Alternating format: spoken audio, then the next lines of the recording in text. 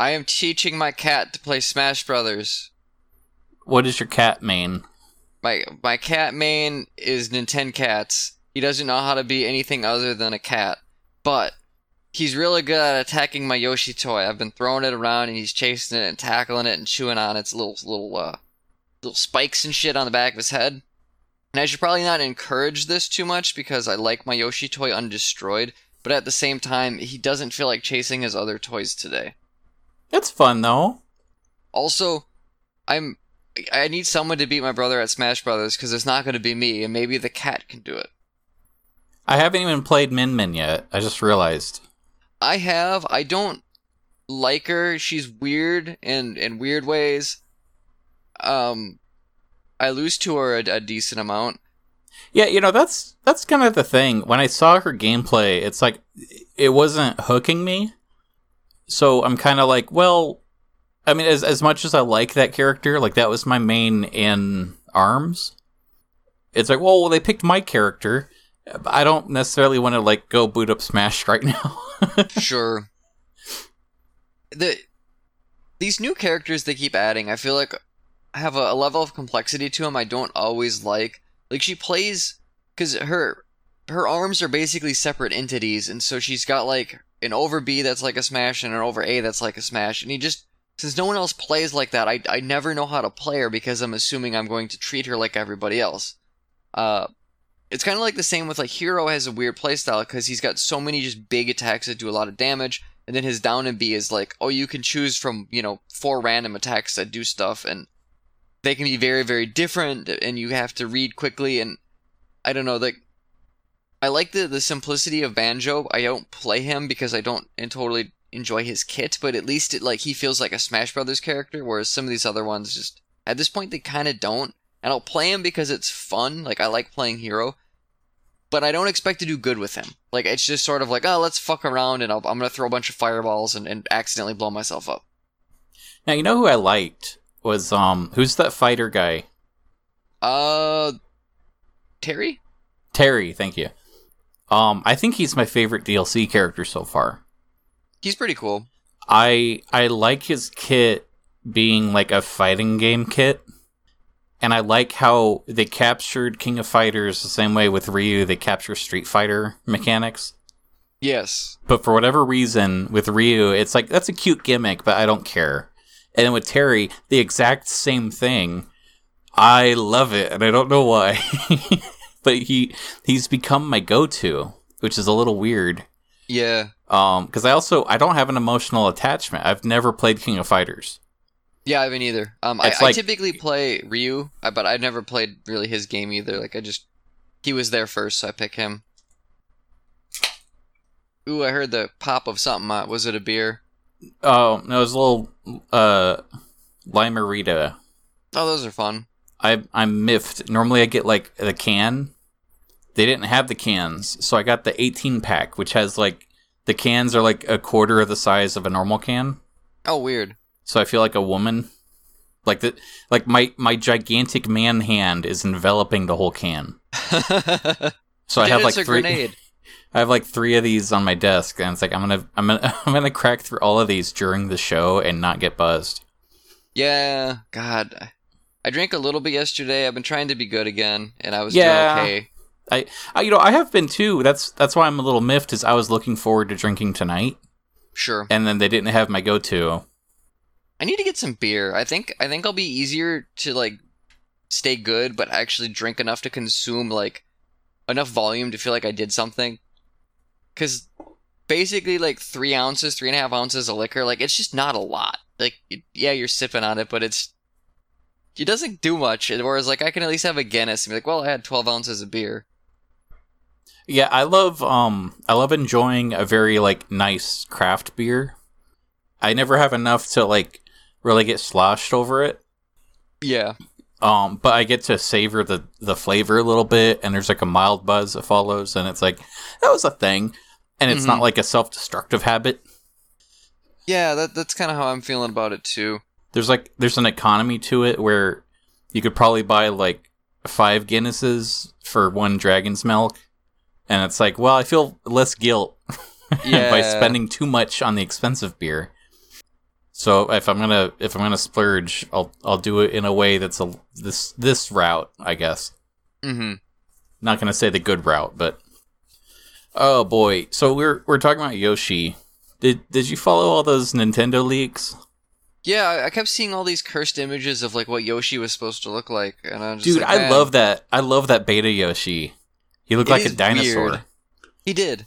That's the thing. It's like I get where they went with the redesign, and I'm pretty sure this was just a placeholder that they had to work with for game design purposes. Yeah. But it's interesting that Baby Yoshi has the same like deformed skull. Like they never updated what the Baby Yoshi looks like. So it's weird seeing like, oh, that's what he was supposed to like grow up into. Mm-hmm. The Mario 64 stuff is what's really amazing me though. I didn't see actually any of that. So that's the interesting part. They found Luigi. There's a Luigi model that they were working with. That's I think really it was just the head, because the way that games work, Mario's body is all like colored polygons. It's not actually like a texture. Oh, interesting. So they just like the Luigi is his body like scales vertically a bit, and then they put on the Luigi head. Huh. So yeah, it's interesting because it's not actually that big of a change. So it's kind of like, man, why didn't they just put him in there? I think originally they also wanted you to be able to ride Yoshi, and so the fact that Yoshi was like a weird Easter egg at the end was kind of interesting because they could have just cut that. Yeah. But they included that, so it's like, well, why not include Luigi somehow? Like how odd. So seeing Luigi as real is interesting. It's just that this coincides with that prophecy date. There's a prophecy date? Yeah, so have you played Mario 64? Yes. It's been a while. Do you remember the fountain in the back? Yeah. So there's that like a star statue in the fountain. And Okay. what's weird is there's like a little plaque there, but it's so like Nintendo 64 texture grainy that you can't actually make out what it says. Years ago, people decided that what was being written there is, on the larger letters, you can make out L is real 2401. Or no, 2404. I'm guessing the L is Luigi. Well, that was the theory, and it was more like a joke that there's a conspiracy theory that Luigi's real. But what's weird is that date, that was the date of the leak that came out. Oh, really? Like, we're talking 10 years after this joke, which means whoever at Nintendo that got these files is totally aware of this and released it on that date on purpose. That's funny. So it's very interesting to not only get this huge leak on the prophecy date, but also specifically Luigi in Mario 64. There's also an enemy that got cut, but it fully works. There's like a model and design for it, and people were actually able to take the data and mod it into Mario 64, and it runs in the game. Oh, wow. It was an enemy on the fire level that it's kind of like that bomb boss that would pick you up Mario and throw him. Yep. So it's just on one of those bully platforms. Oh, Instead of the big the bully. lava. Yeah. Instead of the big bully, it would have been this robot with a cute little head, and he like picks up Mario and throws him into the lava. That's cool. And it's interesting that the data works. There's all the uncompressed voice lines from Star Fox 64. So hearing those crystal clear is like surreal. Oh, sure. It's not just fascinating, it's like actually like especially with Peppy just passed away. Really? Yeah, this year. He's also the voice of Soldier in Team Fortress 2. And many, many, many, many more things. But if you spend time on the internet, like watching YouTube, you've probably heard Soldier and Peppy quotes a lot. Yeah. So it's just weird hearing, like, do a barrel roll in crystal clear, uncompressed audio. And it's like, man, it hit me in its emotional way. Sure. There's sprites for a Legend of Zelda 3. There's not a lot to go on there, but there's so much information in this. It's just a gigabyte too. Old games. That's pretty cool. I guess I Yeah. only saw the stuff that was like shared as like, look at this weird thing, and so kind of surprised that I missed the Mario 64 stuff.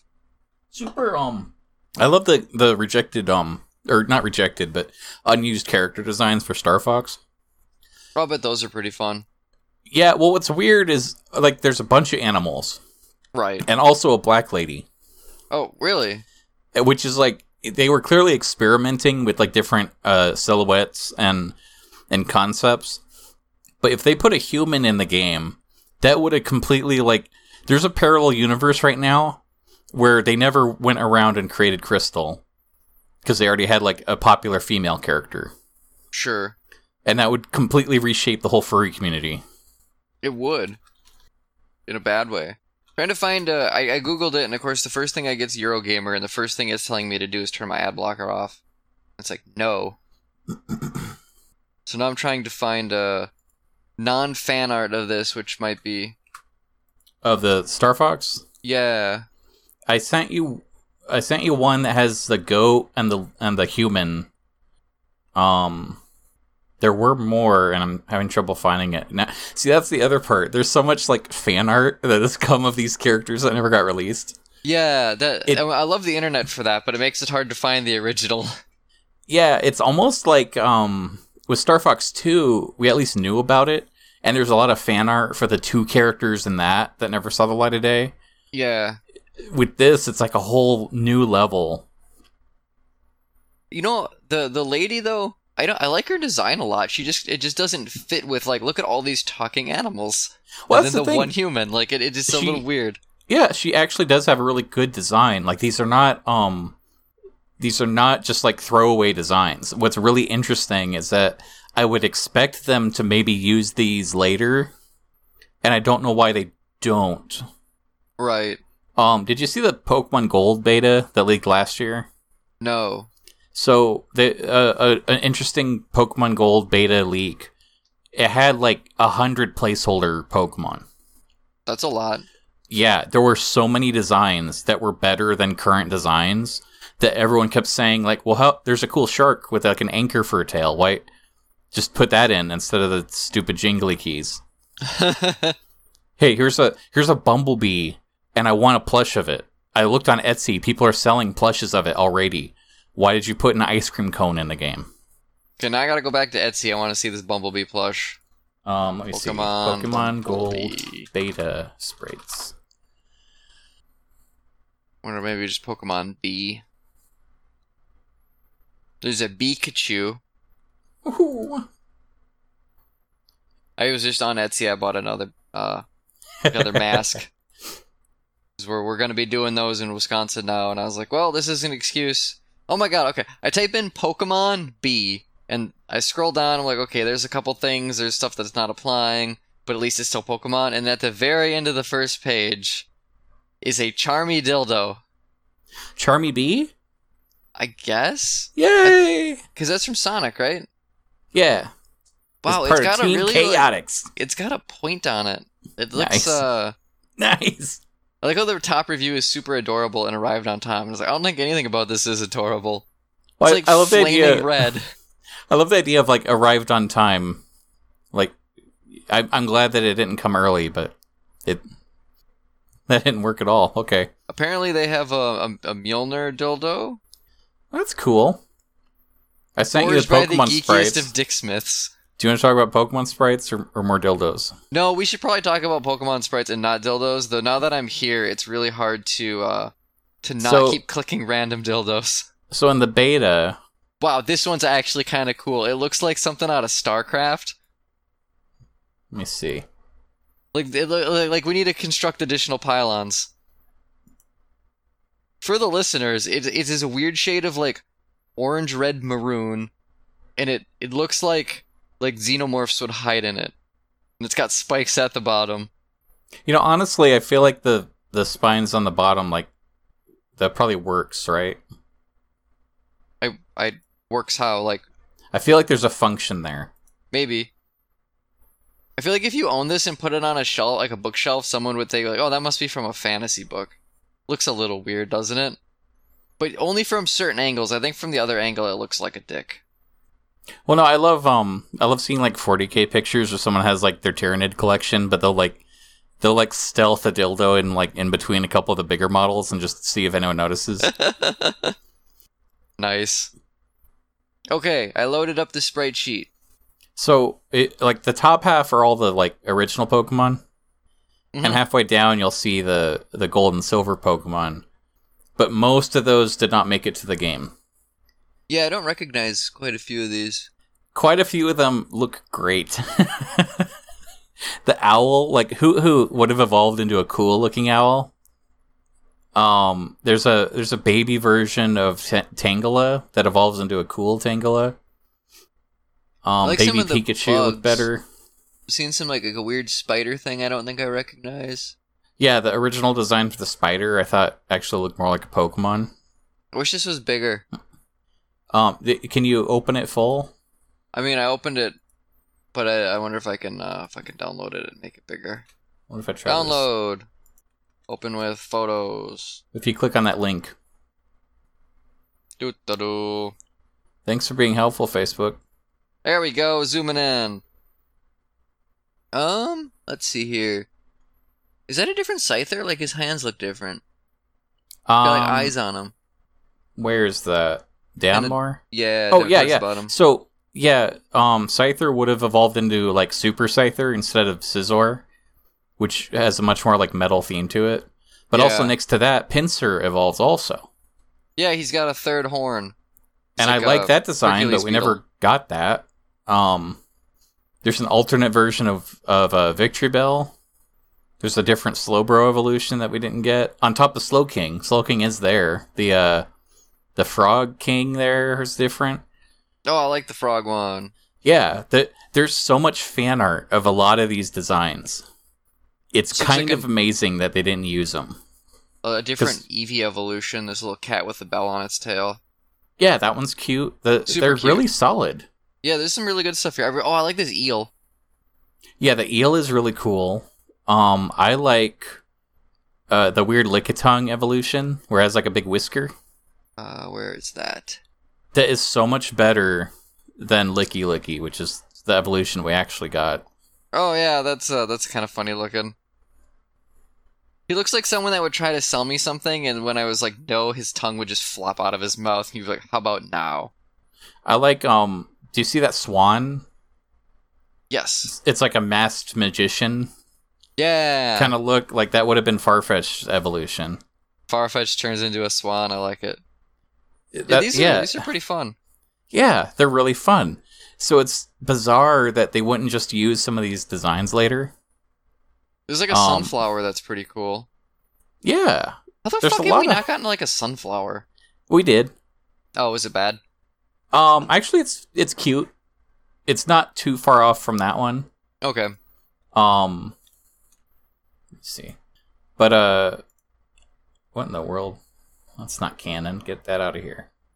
But yeah, I love seeing these betas because I like the development process. I love Yeah. behind the scenes. It's fun to see like stuff like that, and I wish like me and Joe had more stuff of that with our game. But since we're such a small team, like anything we made kind of had to go in some degree. Otherwise, it was a waste of time. Yeah, You know, I you're do working quite a understand that. quite a bit leaner, but like it's just crazy. Like they had time to design. It makes me wonder how many designs for the first 150 didn't make it in the game, right? And did they turn into the next 100, or did they just get scrapped altogether? The first one was such a incomplete rush. I don't think they actually scrapped a lot. That first one was actually really jank and incomplete. It always felt really complete, but I was also like 8. Well, yeah, apparently, you know how with Gold Silver, there's like the other half the continent, and then you can actually go back? Yes. Like, that was the original plan, was a continent that big. Oh wow. Yeah, they were a little ambitious at the start, and actually, when they were finished with the game, it was like 5 times too big for the Game Boy cartridge. And so they went to Nintendo and said, "We can't make it fit. It's not even as big as we want it to be, and we can't make it fit." And Miyamoto personally helped them reprogram it to compress it down to fit. Oh wow. but that's also partially why there's so many bugs with it. Like, that game is riddled with issues. Missing number. I like missing number. How to duplicate Master Balls. Because let's be real, you don't want to catch all that fucking stuff the true way. That takes too long. That's difficult. It's not that difficult. I thought it was difficult. I was impatient. You're a child. I was. Go to your room. Had my level 100 Golduck, because that was also a weird glitch, as you could find one of those. Oh, I remember that. Yeah, that was Hyper weird. That game was so weird. I don't know if his moveset ever made any sense, but it was really good. It was like, here's a Golduck. Golduck's cool. Here's like a bunch of awesome moves he has for no reason. Also, he's level 100. He'll fuck shit up. And you're like, hi, Elite Four. Remember when you beat me up the other day? I've come with the Pokemon equivalent of a tank. Oh, boy. I'm so disappointed in... Wait, I can't remember. Sword and Shield. Yeah, ka-clang, ka-clang. Also not good. That's the sound swords make when they hit shields. They do. That is correct. I did it. Oh man, talk about incomplete game. The DLC for that, so that you get like 2 extra islands, is $30. How big are the islands? I don't know. The game is not complete when it launched, and playing through it, it's like you have no right charging for more. Like, this is embarrassing. That's too bad. It is embarrassing. Like, I know it's a kid's game, but it's so weird. Like, objectively, like, it does not run well. Oh, boy. You said islands, and it made me think of the Orange Island arc in Pokemon the anime, and I was like, I always wish those had shown up in a game, and maybe they did it at some point. Yeah, everyone did. There's a weird, I think everyone experienced a lot of things similar back when, like, we didn't all have, like, the internet. So It's like, you don't have a lot of choices, and Pokemon's on TV, so you watch that. Yep. And it came out at a specific time where Gold and Silver didn't start yet, so it's like, oh, the new game's going to be about the Orange Islands. I read it in Nintendo magazines. Like, well, why would that be a Nintendo magazine? You shut up, your dad's a janitor. That's literally a conversation we had once. Oh, nice. It wasn't about Pokemon, though. It was about Beast Wars. Because someone said, Beast like, Wars is fun. someone got a new toy. They got the polar bear. And I was like, oh, that's cool. Polar bears are neat. And another kid said, oh, I saw that. He's going to be in the show. I saw it in Nintendo Power Magazine. And the other guy was like, well, that's not on Nintendo, or that's not a Nintendo thing. That's on TV. What are you talking about? And someone else is like, why do you get Nintendo Power? You don't have a Nintendo. He's like, shut up. My dad's a doctor and yours is a janitor. Oh, jeez. And it's like, your dad's not a doctor. And then he, like, kicked him and ran away. I just kind of like the idea of going, like, shut up, your dad's a janitor, as, like, an insult. But at the same time, I work in the same department with the custodians, and they have a hard job, and I don't want to belittle them. But it's just such a funny thing to say, because it's a dumb non sequitur. What's the thing? Like, that statement means literally nothing. I know. So it's just like using that as a bullet point is kind of like, it's sort of like, okay. Well, my dad works at Nintendo, or my uncle works at Nintendo. It's like, shut up. No, he doesn't. He's a janitor. It's like, well, what if he's the janitor at Nintendo? Checkmate, atheists. Shit. He's gonna leak everything.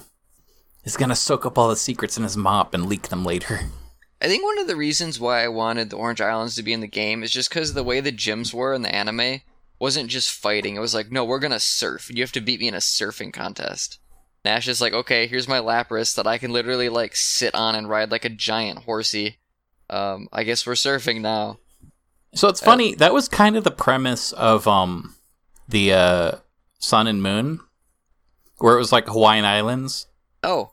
And the idea was, like, you travel to the different islands, and you challenge, like, the island leader, but there would be, like, weird, not necessarily mini games, but it's like, oh, my challenge to prove that you're worthy of this Tiki Mask Pokemon is you have to travel through the maze of the forest, but there's ghosts in the maze, and so there's like a theme to it, and it didn't feel like the same straightforward thing. Sure. And what was cute was this was also like a new idea where they're like, hey, other countries have a Pokemon League. So we want to get like certified and turn this thing that's our tradition into our own kind of Pokemon League. And so Professor Oak and Ash's mom show up, and Professor Oak has like a tan because they're just going on vacation because they fuck while Ash is around. And that's canon in the game now. I love that. Nice. Boy, I people are really mean about that Beta Yoshi, but I gotta say I love him. Do you ever think about when you were wanted to say that when you were young and playing Pokemon, like if Pokemon was real, would your parents let you go on like an actual Pokemon journey? Not when I'm 10, no. Yeah, that was kind of the thing too. And I was like, man, I'd go out, and it's like, no, I wouldn't. They would hard know that, and probably for really good reason. Well, that's the thing. I was trying to figure out like I had this idea for a short story once that was just like CSI, but they just like round up all the 10-year-old bodies in the forest. Like realistically, yeah. There's what gets me is like I feel like part of the premise was that you're going on an adventure and your Pokemon are there to help you, but there's also adults that know what they're doing, and like this kid has a Rattata. Like it's sort of it's cute that there's like a mob boss that takes over a whole city, but then you as a 10-year-old like overthrow him. Which never made any sense because like even if you beat his Pokemon, he could still just pull a gun on you. Yeah, I mean that's kind of the question mark. It was like, is the implication that if he did anything, your Pokemon would kill him? Like, there's this like understood rule that it's like, oh, you beat me at a children's card game. Well, yeah, I still have my honor. You may pass. Like with so much at stake.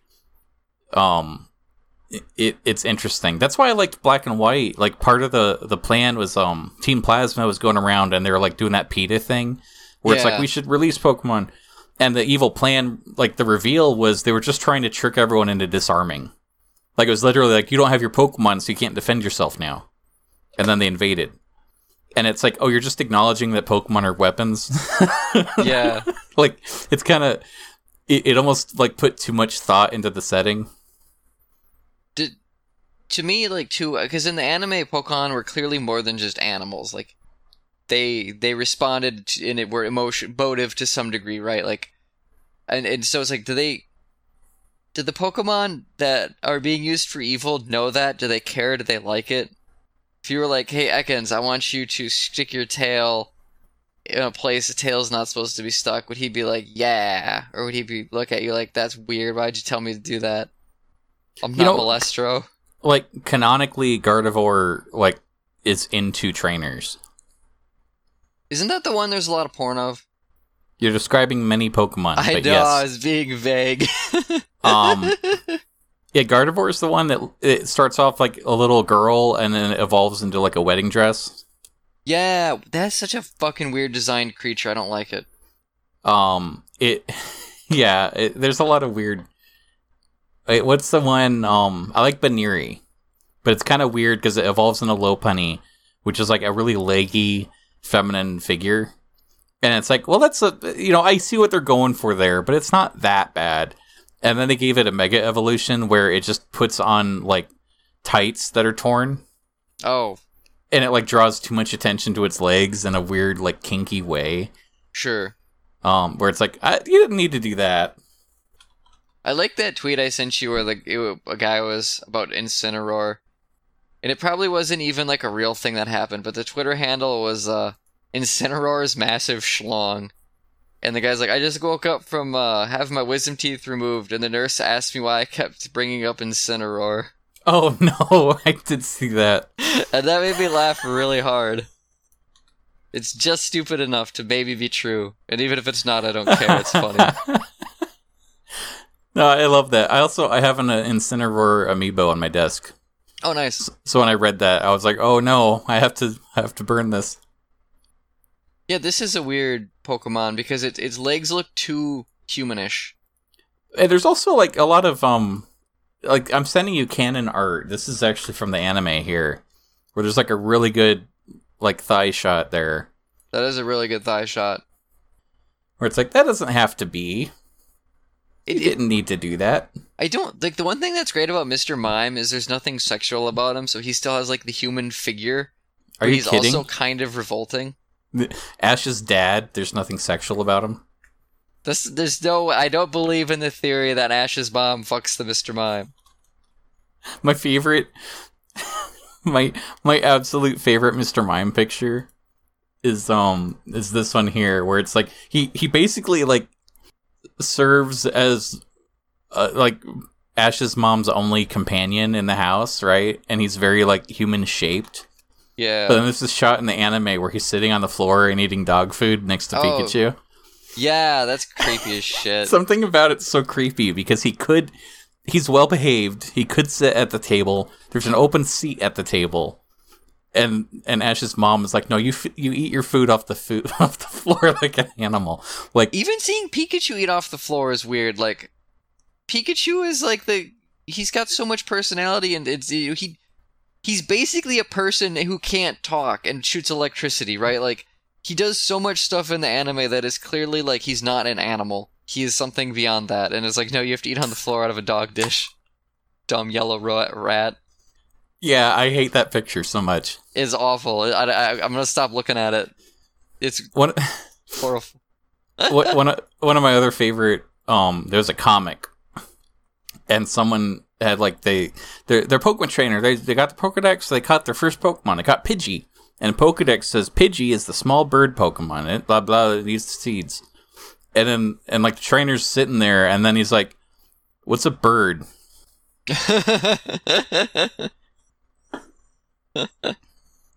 I always did wonder how Pokemon's weird. Yeah, like how their world functions if all of their animals are that violent, and like which ones they eat. Well, and that's something that's strange. Like they actually bring that up sometimes, where like, it explains that like Fearow or Ekans like eat Rattata all the time. Yeah, but it's like, but also it's fine. Yours is safe because it's yours. Yep. And then like Gary's dies, like his Raticate just literally dies, and he buries it. Like you see him like leaving the graveyard, and he never has to Raticate with him again. And his attitude's like different after that. I wonder what he did. It's weird. Pokemon's one of the settings that you shouldn't think about too much because it's not actually so fleshed out. Right? Yeah. It's like Harry Potter. There's just enough world building to be fun, but none of it really makes sense if you think about it.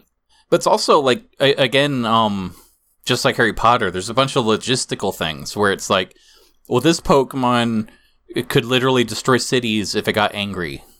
Yeah. But we'll let children tame them because children are not emotional at all. I would love for Stephen King to write a Pokemon fanfic. Like, for him to get Fever Dream drunk and then just write something for a couple hours. I would love to know what he would come up with. I feel like his would turn more into like JoJo, where there's spirits that are tied to like your subconscious. Probably. But if you told me it had to be literally Pokemon, yeah, if you restrict him in that way, that would be a fun story. Because I don't know how much he knows about it, and so it's like, well, he's got to know Pikachu because Pikachu is really popular, and some of the other ones. But yeah, that would be if I ever cornered him. That wouldn't be what I would ask him, but if I cornered him 2 times, that would be the second time. I'd be like, I got a Pokemon question for you. You know what's really funny, and it pains me that I can't remember the author's name or the name of this book. But for Comic-Con one year, I wanted to go to a panel, and so I got into the room before the panel started, and it's like, okay, I'll just sit through this one. I don't even know who this guy is. He was super fascinating. He wrote a lot of books. But he had the best stories. Like, he was a really good storyteller, and he was just telling me, I met this guy, and he kept making jokes about how, like, well, I see you guys in cosplay. I know you're here for Avatar, but that's in, like, 3 hours, so, like, does anyone want to hear about my book? That's okay if you don't. I'll answer questions about Avatar. Like, he was totally aware. Like, they gave him a room that was too big for him. Sure. But he would share stories. Like someone just asked him, like, well, what's the weirdest story you ever have? Or I think one of them was like literally like, well, you're a professional author, do you ever do fan fiction of like your favorite thing that you can't actually do? And he said that he actually he accidentally wrote a book where a friend of his that's also an author said, you blah blah blah, blah blah blah, you don't write good, blah blah blah. You could just turn anything into a book. And he's like, no, challenge me. Just give me something, and I'll write a book out of it. It'll be good. And so okay, it's you have to write a Pokemon story, and it's about like all the elements of the world are in balance, and you have to save all the Pokemon to save the world. He said, okay, I'll write a book. And so he sat down and he started playing with the ideas, and he accidentally fell in love with the concept. So he just like wrote an actual book. Oh wow! He plowed it through. Like the ideas came to him so fast, and it turned out really good. So he gave it to his publisher, and the publisher was like, "Yeah, we can get this made." And so then like the bet was up, and the friend's like, "Okay, let me see your Pokemon fan fiction." And it's like, "Well, I can't give it to you because I gave it to my publisher, and I can't share it until it's actually published." He's like, "Oh, you're fucking lying. You lose the bet." And so he had to buy him lunch, but then later, like, he gave him the book, like with the with like the gold stamp on the top and signed. And it's like, "Here's my Pokemon fan fiction I told you about." Like a year later. I wonder who that was. That's awesome. Oh yeah, it was interesting. And it again, it kills me that I can't remember his name. Oh boy. Because that was a fun story, and he was a fun guy. Honestly, I'd like to support him, so I feel bad. Yeah. We still got a little time left. I don't want to start a whole subject. We're talking about Pokemon a bit. This wasn't really going to be a Glad space, because I wouldn't call it a Glad thing. But the other week, we were talking about, like cringy media and alternative sources of entertainment. Yep. So I've always had, like, cursory knowledge of Chris Chan. Oh, sure. I don't know how much, like, Chris Chan stuff you know. I know enough. So I didn't realize how deep the well went. The well goes fucking weirdly deep. Like, I was joking with a friend, but the joke turned reality, where it's like, this is literally heavier than, like, 40K lore. Like, there is a documentary series on YouTube, and each episode of the series is, like, 40 minutes, and it's a 40-part. Like, there is a lot to cover with this guy. Right. And I'm on episode 10, and I'm, like, shouting at my computer screen, like, no, don't do it. Like, I'm getting emotional watching this. I cannot. I'm deeply fascinated, and I can't believe I haven't heard about some of this, like, sooner. But it's also, like, left me deeply. I don't know. I've been, like, thinking about the nature of life and humanity. Like, the torture that this guy goes through. It's kind of tragic. Like, my understanding is Chris Chan, someone with some level of, like, mental illness or autism, became this huge internet sensation on 4chan, and they just started harassing him and documenting everything, and they doxed him, found out where he lived, would send him stuff, and just it spiraled out of control into this really perverted, gross, what's the word I'm looking for? Harassment campaign. No, it's literally harassment. It's interesting because he does clearly have some kind of thing going on, but I don't know that he's ever been, like, officially diagnosed correctly, because he seems to get, like, a check from the government for being autistic or something. Like, he can't hold a job, right? But also he got a degree in computer sciences. He got, like, CAD certified, which that would allow you to actually make decent money. Right. He got his degree and then literally said, "I'll get a job after I get a girlfriend." And I'm on, like, year 5 now since he graduated. And it's like one of the trolls, like, brought up, like, "Didn't you get a degree? Why don't you have a job yet?" It's like, "Well, I'm looking for true love first." And it's like, man, why did you bother with the degree? Because he seems to be living fine without it. Mm-hmm. Some of this stuff is like, you could stop interacting with these people that are clearly abusing you, but you don't, and I think it's because no one's giving him positive reinforcement. Like, I think his parents are, like, borderline abusive, the way they kind of just neglect him to his own devices. It always seemed weird, like kind of unethical that all this stuff about him would exist when it really shouldn't. It's like someone needed to set up some kind of boundary with the computer thing, but he clearly got old enough to make his own decisions in a way. Like, I don't know, it's such a weird. Yeah, he's thing. He has his own car. He can drive wherever he wants. Like he is a functioning adult. And I think there's no pressure for him to go outside, so he doesn't. Mm-hmm. At some point, he kind of like, I feel like he did the comics, like the Sonichu comics, to tell a cute story that he just wanted to tell a story, and it's like a power fantasy about like him and his fan fiction character, and it's like something that he can own because he made the character. Right. At some point, it like pivoted a little bit where it was like an autobiographical thing where he got kicked out of a Walmart once. And so he just like illustrated the security guards chasing him out of Walmart and talked about how big jerks they are. And his mom said, well, don't do stories about you anymore. You should just do your Sonic characters. But at that point, he started to like blend the fantasy with the reality. Where it's like, okay, I won't do the autobiographical stuff anymore. But then every character in action is like a reflection of stuff that's actually going on in his life. Okay. Where the fantasy line got blurred a bit. And so I think he like kind of set himself up to make bad decisions at that impasse. Where he thinks that he's more popular than he is. And he has like a mental image of himself that he's cooler than he is. So when a girl shows up online and emails, hey, you're really handsome, he's just willing to believe it because he already thinks of himself as attractive. Mm-hmm. Versus like if a girl were to email me, it's like I'll call the police and say some man is stalking me. Yeah, because I know better. It is a weird thing that it's one of those things that can only happen because of the internet. That's what I've been really thinking about. Like not to get into politics or anything, but it's like I have my political Twitter, and it's like, boy, people act differently here than anywhere else.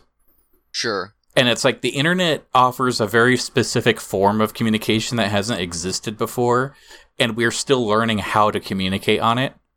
But while we're still learning, we're like pedal to the metal, full speed ahead. And that's how we get, situations like Chris Chan. Mm-hmm. So the other part of this that's really fascinating, it's not just interesting to see his life and the decisions he makes and stuff.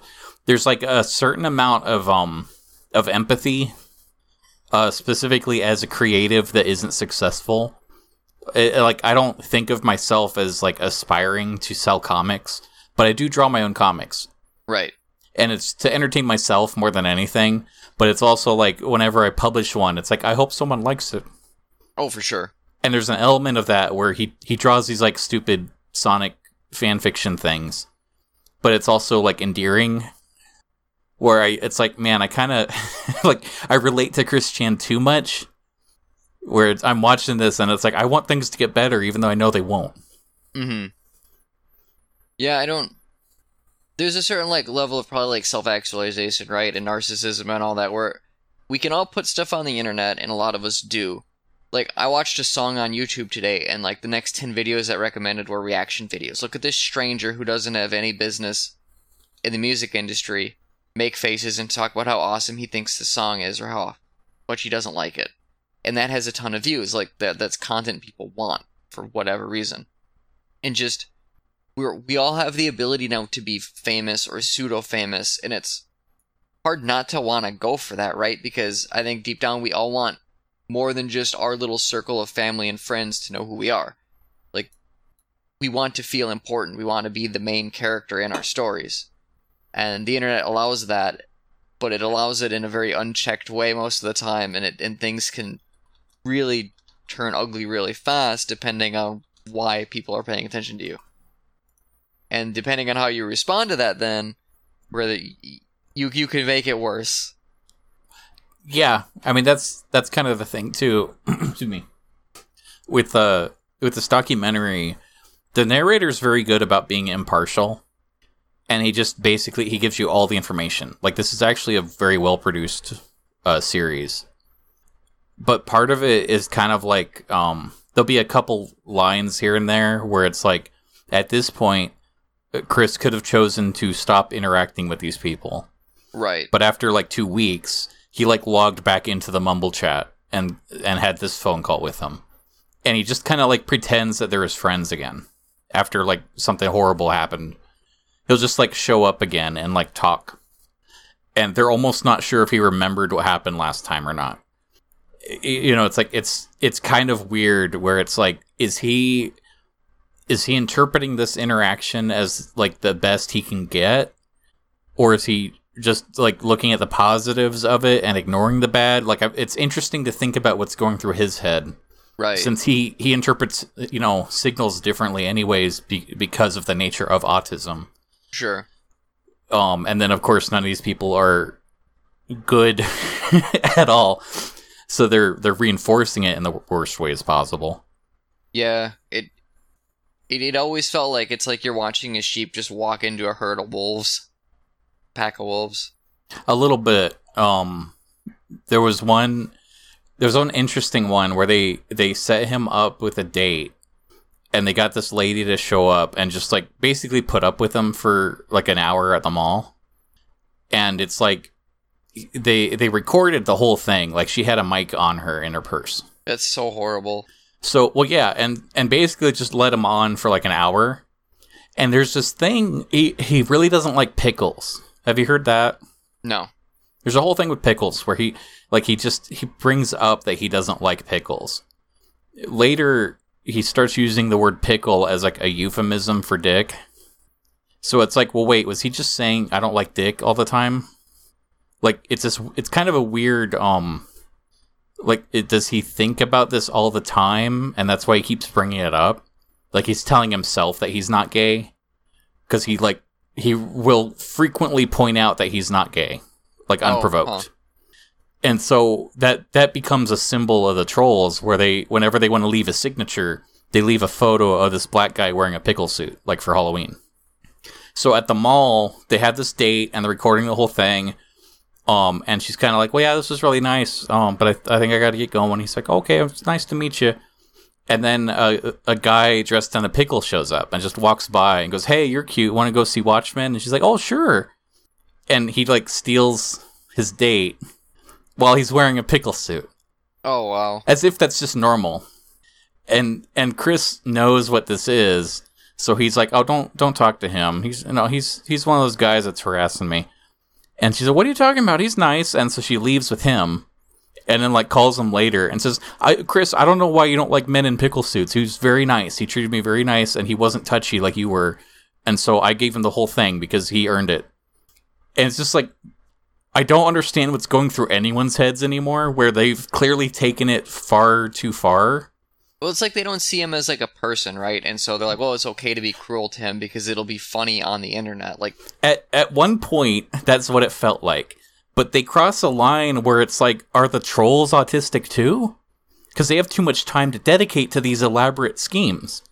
Sure. And because here's the other part. At the same time this date was going on, this other guy was able to coordinate like a dozen hookers to show up at his house and bother his dad. Like, this is really coordinated, complex trolling. It's so elaborate that you hear these stories and none of it sounds real. Like, it sounds like something you would see on Comedy Central or on Adult Swim late at night. Like, it's so hard to believe any of this happened and any of these are real people doing this because it's so stupid. And like you said, it's so elaborate. Like, it's like an episode of like Always Sunny. Yeah. Where it's like, the humor is that it's so over the top that this couldn't possibly happen. Right. It's very, I don't know. So it's it's a very difficult watch. I'm fascinated by it. Partially, like, I have my own like problems that I relate to in a way. Mm-hmm. And so it's like, it's scratching an itch to just like watch someone that's worse off than me so I can feel better about myself. Like, in a weird, like, selfish way, it's like, well, at least I'm not Chris Chan. Sure. They'll never understand Bloshi, my character. And I don't like blowjobs. Stop saying it. But it's a very interesting, not just study on autism, but also a study on internet culture. Because this is a part of history at this point. Like, Chris Chan shows up places still to this day. Oh, right, right. I checked his Twitter, too. Like, he still, like, interacts with fans and gets new fan art. Like, it's interesting that this feels like it should be a bubble that happened. Like, oh, remember back in 2005 when we talked about Chris Chan? But it's like, no, it's still relevant. Yeah, you're waiting for someone to be like, oh, that was a funny, really elaborate piece of, like, modern art we played on you guys. Like, you know, none of it's real, right? Like everyone comes out and they're all actors this whole time. And then it's not, because he's still got a Twitter and is, I guess, active, and people are... I don't know, it's so weird. There's a headline I read today that's, I guess, kind of tangentially related to this, at least it reminded me, but some singer, somewhat underground, put out a song like a decade or more ago, and then faded into obscurity. And so the song ended up getting a resurgence because it either got remixed or they found it and it's been used in a lot of TikTok videos. And she basically tweeted out like, hey, don't stream or download this song. Sony never paid me, and apparently I owe them like $800,000 for this record they financed that didn't sell enough copies to pay itself back. So fuck Sony. If you want to do something, I have like a second music project, go find this one. Or if you're really like paying attention to me now, because I'm trending on Twitter, like donate to these charities. They help people, like, but don't help the record companies. And you bringing up Chris Chan kind of reminded me of that. Where like this is like this 2005 thing that you're bringing up in 2020, and then you find out that, oh yeah, he's still a person, he's still alive. Like, you know, people don't disappear because you stop thinking about them. And it's sort of the same thing. Like this person almost had a successful music career and then didn't, and it still follows them in the form of debt and probably not being able to really break back into the music industry due to bridges burned or just the hierarchy that is the music industry. It's a fucking awful industry. What's her name? Rebecca Black? No, this was somebody else, though. No, Rebecca Black's an interesting one. But with her, like, she's going to be like a great grandma on her deathbed, and someone's going to go, can you hold out one more day? Because it would be great if you passed tomorrow. On a Friday. I'm just, I mean, you know, we love you, grandma, but I'm just thinking about the clicks. We could totally be vibing tomorrow. Come on, grandma. The great thing about her is she seems like she's actually, like, turned into a... She had a horrible experience. Like, she made a song and a music video because she wanted to, because it sounded fun and her parents could afford her to do it, right? That was all it is, and then it exploded. But she's still apparently making music, and she's obviously, like, become fairly numb and savvy to the internet, and I kind of wish her the best, because people were so over-the-top mean, and it's like she's 14. Like, fucking A, like, it's so weird. Like, Monica Lewinsky's another example of that, where her scandal with Bill Clinton basically followed her for decades and is still probably following her, but she's still politically active and doing things. But I just can't imagine, like, your name is all of a sudden one of the most well-known names in America, and every late-night comedian is making fun of you for something you did in private. Like, the way the culture can latch onto a thing and just have it explode, like, legitimately terrifies me. So I've got a friend who's got a couple kids, and their eldest, she's like turning into a teenager now. And I saw him recently, and she was like, "Oh, hey Cameron, hey, look, I got a Discord now. Look at all my Discord friends." And I had this thing rushed through my head, because I remember her when she was a little girl. Mm-hmm. And now it's like, please don't play any games that I play, because I don't want you to see the stuff that I say. like literally, there's like it's like, why are you on the internet? Yeah. Like, it's just this like rush of things where it's like, no. It's such a... There are adults that aren't emotionally ready to go on the internet. Right. There's like kids that are growing up on the internet. And it's like, I don't know how I feel about some of these people. Because we've learned pretty well that, like, removing anonymity hasn't stopped people from being the worst, like on Facebook and Twitter. Because for one thing, I mean, Facebook posts have gotten people fired, Twitter posts have gotten people fired because they said something really racist, and like you have your LinkedIn right there. I can find your boss and be like, hey, here's a screenshot. It's so just kind of just like, oh, people are just kind of shitty like sometimes, or maybe more than sometimes, and it's really depressing. And it was nice to spend quite a few years without the internet and not have to come to that conclusion so early. I don't know what it's like for kids growing up now, where you need it for school. Like you gotta like log into Blackboard or whatever to turn your fucking homework in. Like you can't just be free of it for 10 years and then ease your way into it, which is kind of like what I ended up, well, something like what I ended up doing, right? Like, well, we had computers, but it took a bit for the internet to reach my house, and even then I wasn't like totally prepared for it. My parents, don't talk to strangers online, they might be pedophiles. And it's like, yeah, they might be. Like, there's pedophiles on the internet. Maybe not as many as you think, but they're there. Like, of course, now I'm worried about. There's just lots of worry, maybe, is the thing. It's very strange. It's very, and again, like, going back to, like, Chris Chan, like we were talking about, you read his earlier comics, and they're so, like, they really are just innocent little short stories. Sure. That he put a lot of thought into. Like, he was clearly, like, stealing ideas from things, but putting them together to tell a new story. Excuse me.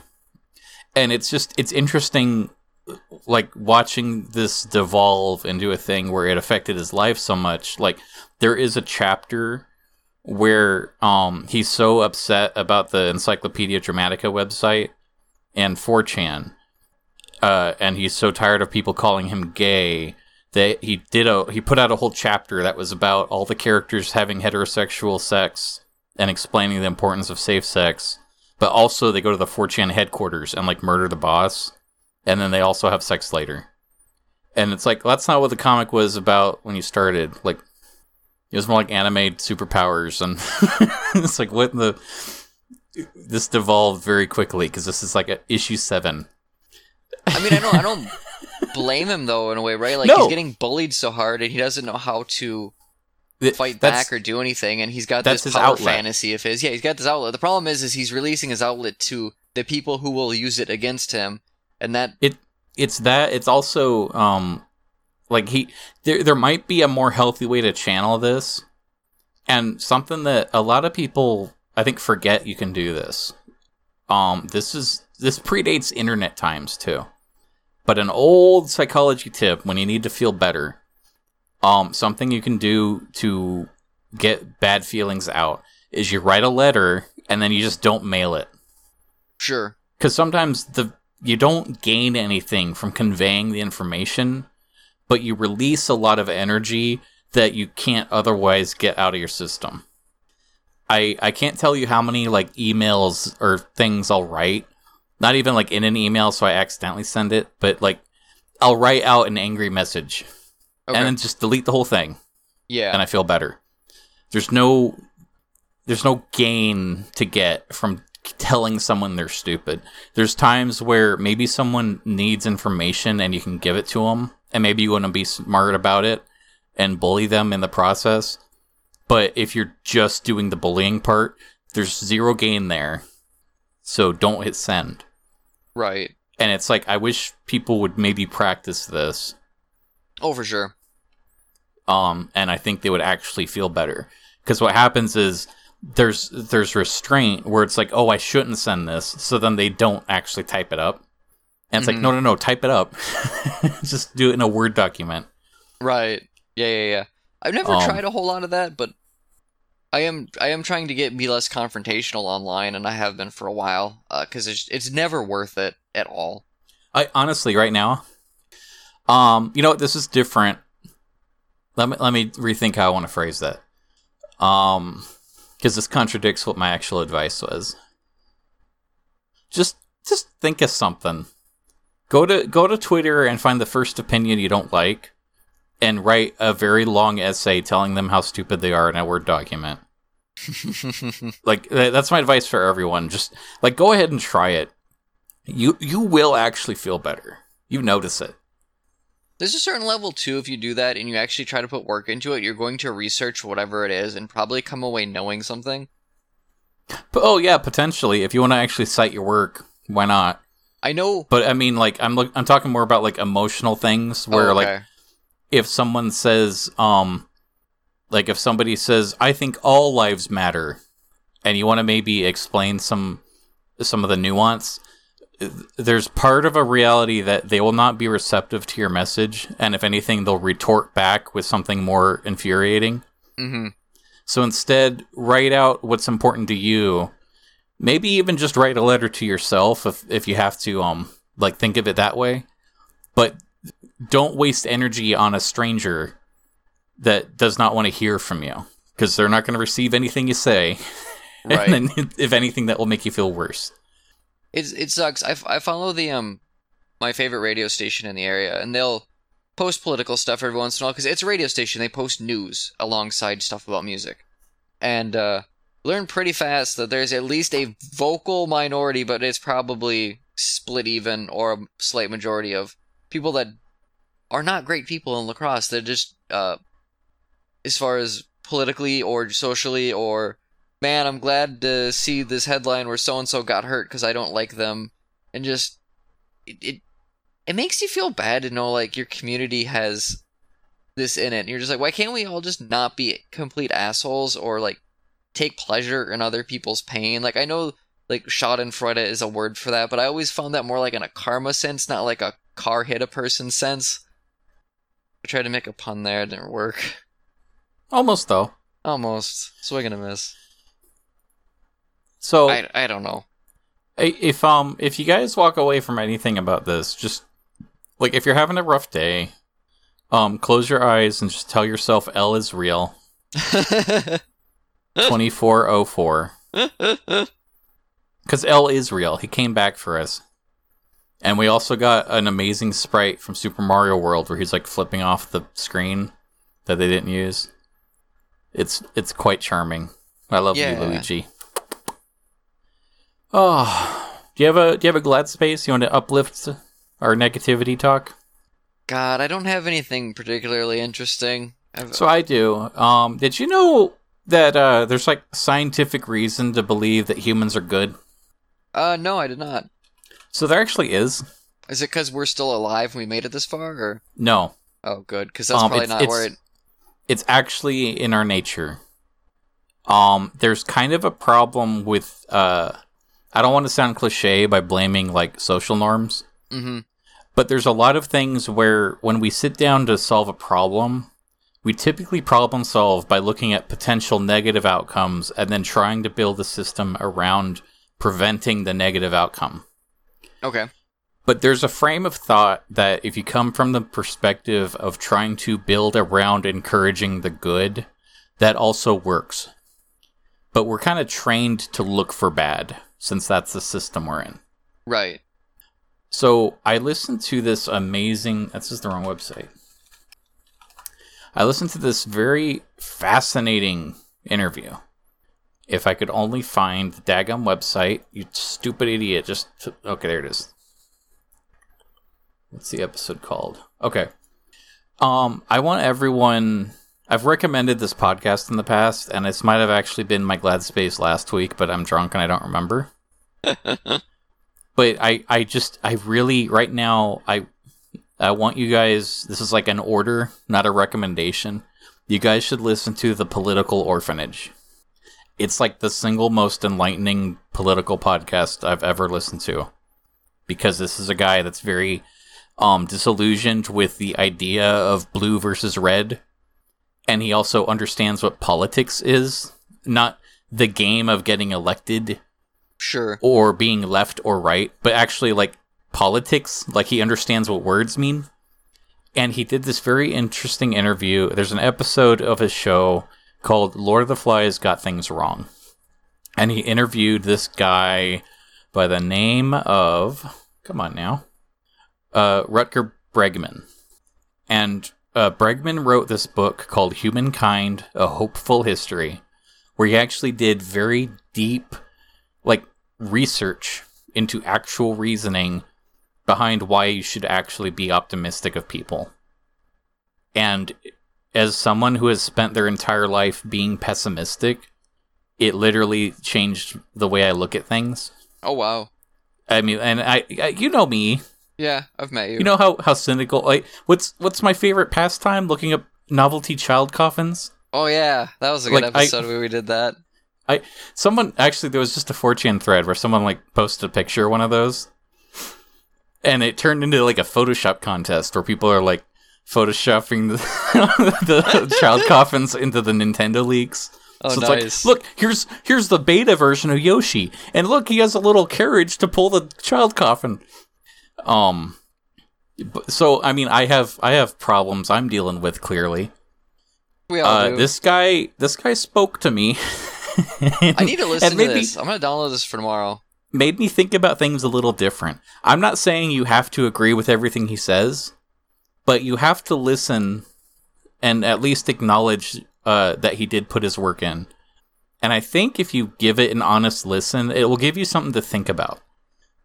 This does not mean you have to magically forgive all your enemies or something. Like, this isn't like a self-help book that will change your life. But right. I think a lot of us fall into negative habits that are actually easily broken. So arming yourself with a little extra knowledge will go a long way. So look up The Political Orphanage.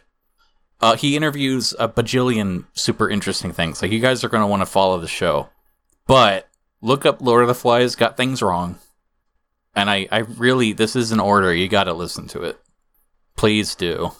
Yeah, that sounds great. I'm gonna message you, like, probably tonight when I forget to do this, and then I'm like, what was that again? And then I will download it for tomorrow. Yeah, I got a link here. I'll send that. One of the things I'm hoping to do somewhat soon is I wanna like bike for 20 minutes a day, like up a hill and down the hill. Like, nothing crazy, but I need to get better at exercising, and listening to podcasts for 20. Like I can pick a week and, like, listen to an hour-long podcast over 3 or 4 days, right? Depending on how much I bike. And so I think I'm going to be in the market for more podcasts soon, assuming I can force myself to do what I hate doing, which is exercise. But this would be a good way to do it, I think. Do you have a Glad Space? I guess so. A friend of mine, Emily, who's on the comics podcast, she sent me a book that she had to read in college as for part of an assignment or whatever. And it's for a sociology class, I believe. It's called How Sex Changed: A History of Transsexuality in the United States by Joanne Miriowitz. And I've been kind of scrolling through this over the past couple weeks. I'm not that far in. It's basically kind of like a textbook, but it is a history of what we call transgendered now, but transsexuality is the term used because it was written like 2002. And it's been really, really fascinating because it's something that is really presented as a modern thing that you see now, and it's in the zeitgeist now, but it's been around way fucking longer than that. And to see, read excerpts of conversations from the 50s or the 20s or even like the 1910s on what gender means to people and how it can be altered depending on your mind, just all of the stuff involved in that has been really, really kind of a cool, I don't want to say novelty, but it has been a neat read so far. And I'm like 150, 160 pages in, something like that. So not more than like a third. But if anybody here has ever been interested about this and would like to know where the conversation began in the United States, because it began way, way sooner in Europe for certain, but a lot of this it feels new. It is absolutely not. And it's nice to see that, I guess. Like, I don't know. I'm not entirely sure how I feel about it, other than I've really been enjoying just reading through this and learning about something I don't know a whole lot about. And it is? The book title, once again, is, I'm scrolling up so I can get it right. How Sex Changed: A History of Transsexuality in the United States. I don't even know where you can buy this. I got a free PDF of it, but I bet it's out there somewhere. I got like a pet peeve. I hate, I'll listen to a podcast and they'll recommend something and they'll talk about it forever about how interesting it is and then say, so you should check it out. And I go, well, I can't remember what it's called 'cause I'm stupid. Sure. And it's not just because I'm stupid. It's because half the time when someone recommends something, it'll be like, oh, I was playing this indie game, and it's like a made up word, or it's called The Worker, or yeah. like something vague. It is interesting to see like the debates that are going on now about trans people, like the exact same debates 50 years ago. It almost, the wording's changed because we talk a bit different. We use more slang now. We have more jargon when it comes to discussing this. But as far as this versus this, so much has changed, yet so little has changed. It's very fascinating. Reading about this the feminist movement, because there's stuff about that, is also really, really kind of wild. Just like what makes a woman in the 1920s versus what makes a woman in 2020. Like, it is a remarkable just historical footprint of gender norms in a way too. Like there's a lot of just neat stuff in here, and some of it makes me cringe a bit because it's like, oh, that person wanted to be perceived as a woman, so she took pictures of herself vacuuming, and it's like, I fucking vacuum. Well, sometimes twice a week. The house gets dirty, and it's so crazy just where we are now compared to where we were then. Shoot, did I send you those political ads from like the 50s? Or maybe even the 40s? I'm not sure. They were like anti-suffrage ads. Oh god. And they were like posters that people would hang up. Yeah. They were hilarious. There's just one, and the art was amazing too. It's this like grumpy guy, but he's wearing like the apron and he's vacuuming. And he has a word bubble, and it says, "I'd like to vote, but my wife won't let me." and at the bottom it says, "Is this the future you want?"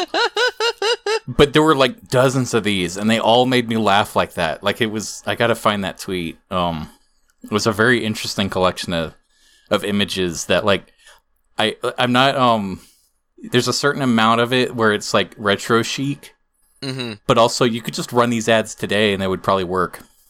Like there was a weird surrealism to it where it's like women are allowed to vote now, but I feel like sometimes we're still having the same conversations. So it's like, just reprint these. Well, hell, there was it was an article reposted on Snopes a couple weeks ago, but basically about how people acted during the Spanish flu versus how we're acting now. Because there was all of this stuff like, hey, we need to stay apart, we need to close businesses, people should be wearing protective gear so we don't cough on each other. And it was the exact same thing. We're like, no, fuck you. I want to go to the bar and I don't want to wear a mask. You look stupid with a mask, and I'm going to do this and this and this. And it's like, so little has changed. Over 600,000 people died of the Spanish flu. We did not fucking learn. It's crazy. Well, yeah. No, this happens regularly. I don't know why people are acting like we're never going to shake hands again. And it's like, well, no, humanity does this a lot. Right. Like the whole idea of like history repeats. When you start looking at things like, it's not even that, like with this book, like 100 years ago or less than 100 years ago, it's not that long ago in the grand scheme of things. And it's like, yeah, we're still repeating shit from then.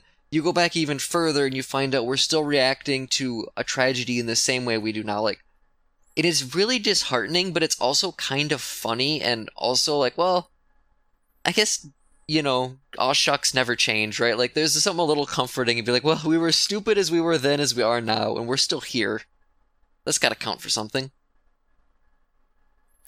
Man, so I've been kind of bummed out today. I think, like, the last politician I believed in passed away. But also, it kind of, like, it made me realize, like, well, wait, will I ever believe in someone again? Like, will I ever vote for president again? Like, thinking about this was, like, it was bumming me out. And Sure. what bummed me out the most was that they announced that he passed, and it kind of hit me hard. But whatever, and I clock into work, and I'm going through work. Then lunch comes, and I check Twitter. And it's mostly, it's people, like, celebrating that he's dead or yelling at the people that are celebrating that he's dead. And it's like, I don't think anyone here is in the right now. And it's like, man, I gotta re-listen to that positivity podcast again. Yeah. Because I'm gonna need reminders weekly. I never, it is hard to wrap my head around some of the perverse satisfaction people get when other people die. I feel like there are a couple exceptions to that rule, but on the whole, dying bad. Like, granted, there's a couple people I went to high school with that if I found out they were dead, I'd probably take a shot in celebration. So, do as I say, not as I do, but... I think I talked about Ghost of Tsushima last week, right? Yes.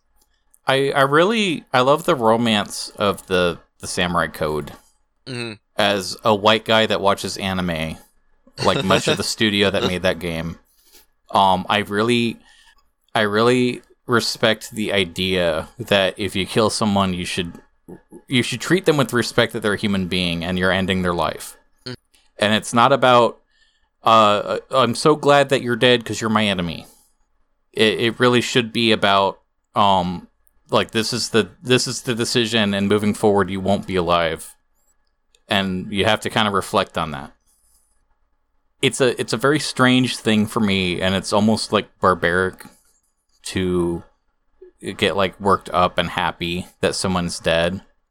And again, like we were talking about the trolling, where it's kind of like, what's the gain here? Like when you're happy that someone's dead, are you inviting other people to be happy when you're dead? Like, is that a goal to achieve? Because you're setting a precedent. Sure. And I'm pretty sure that was the theme in Game of Thrones. Right? Like, wasn't the whole metaphor, like, it opens with the prophecy of the wolves, and then he's like, oh, I'm the king, so I must execute him, because I have honor. And then the other king, like, executed him, but he had an executioner do it for him, because he's a puss. And that, like, foreshadowed the whole series, right? Yeah, kinda. Yeah, I mean, it's like, If George R. R. Martin can do it, and he's a hack that reuses the word grope 20 times, you can too. As the crow flies. I don't know if I had a point. I might cut this whole last part. That's fine. We want to quit? Anyway. I don't know what we want to do tonight. It's like 9:30 almost. I should probably shower. Woohoo! We're gonna take a shower, and you guys are all invited. Yeah, come to my bathroom. Yeah. Next week, we're going to talk about Star Trek, whether Chad wants to or not. That's fine. Next week, I'm going to have either a story about vocal lessons, and I'm going to be really happy, or I'm going to be super sad and inconsolable.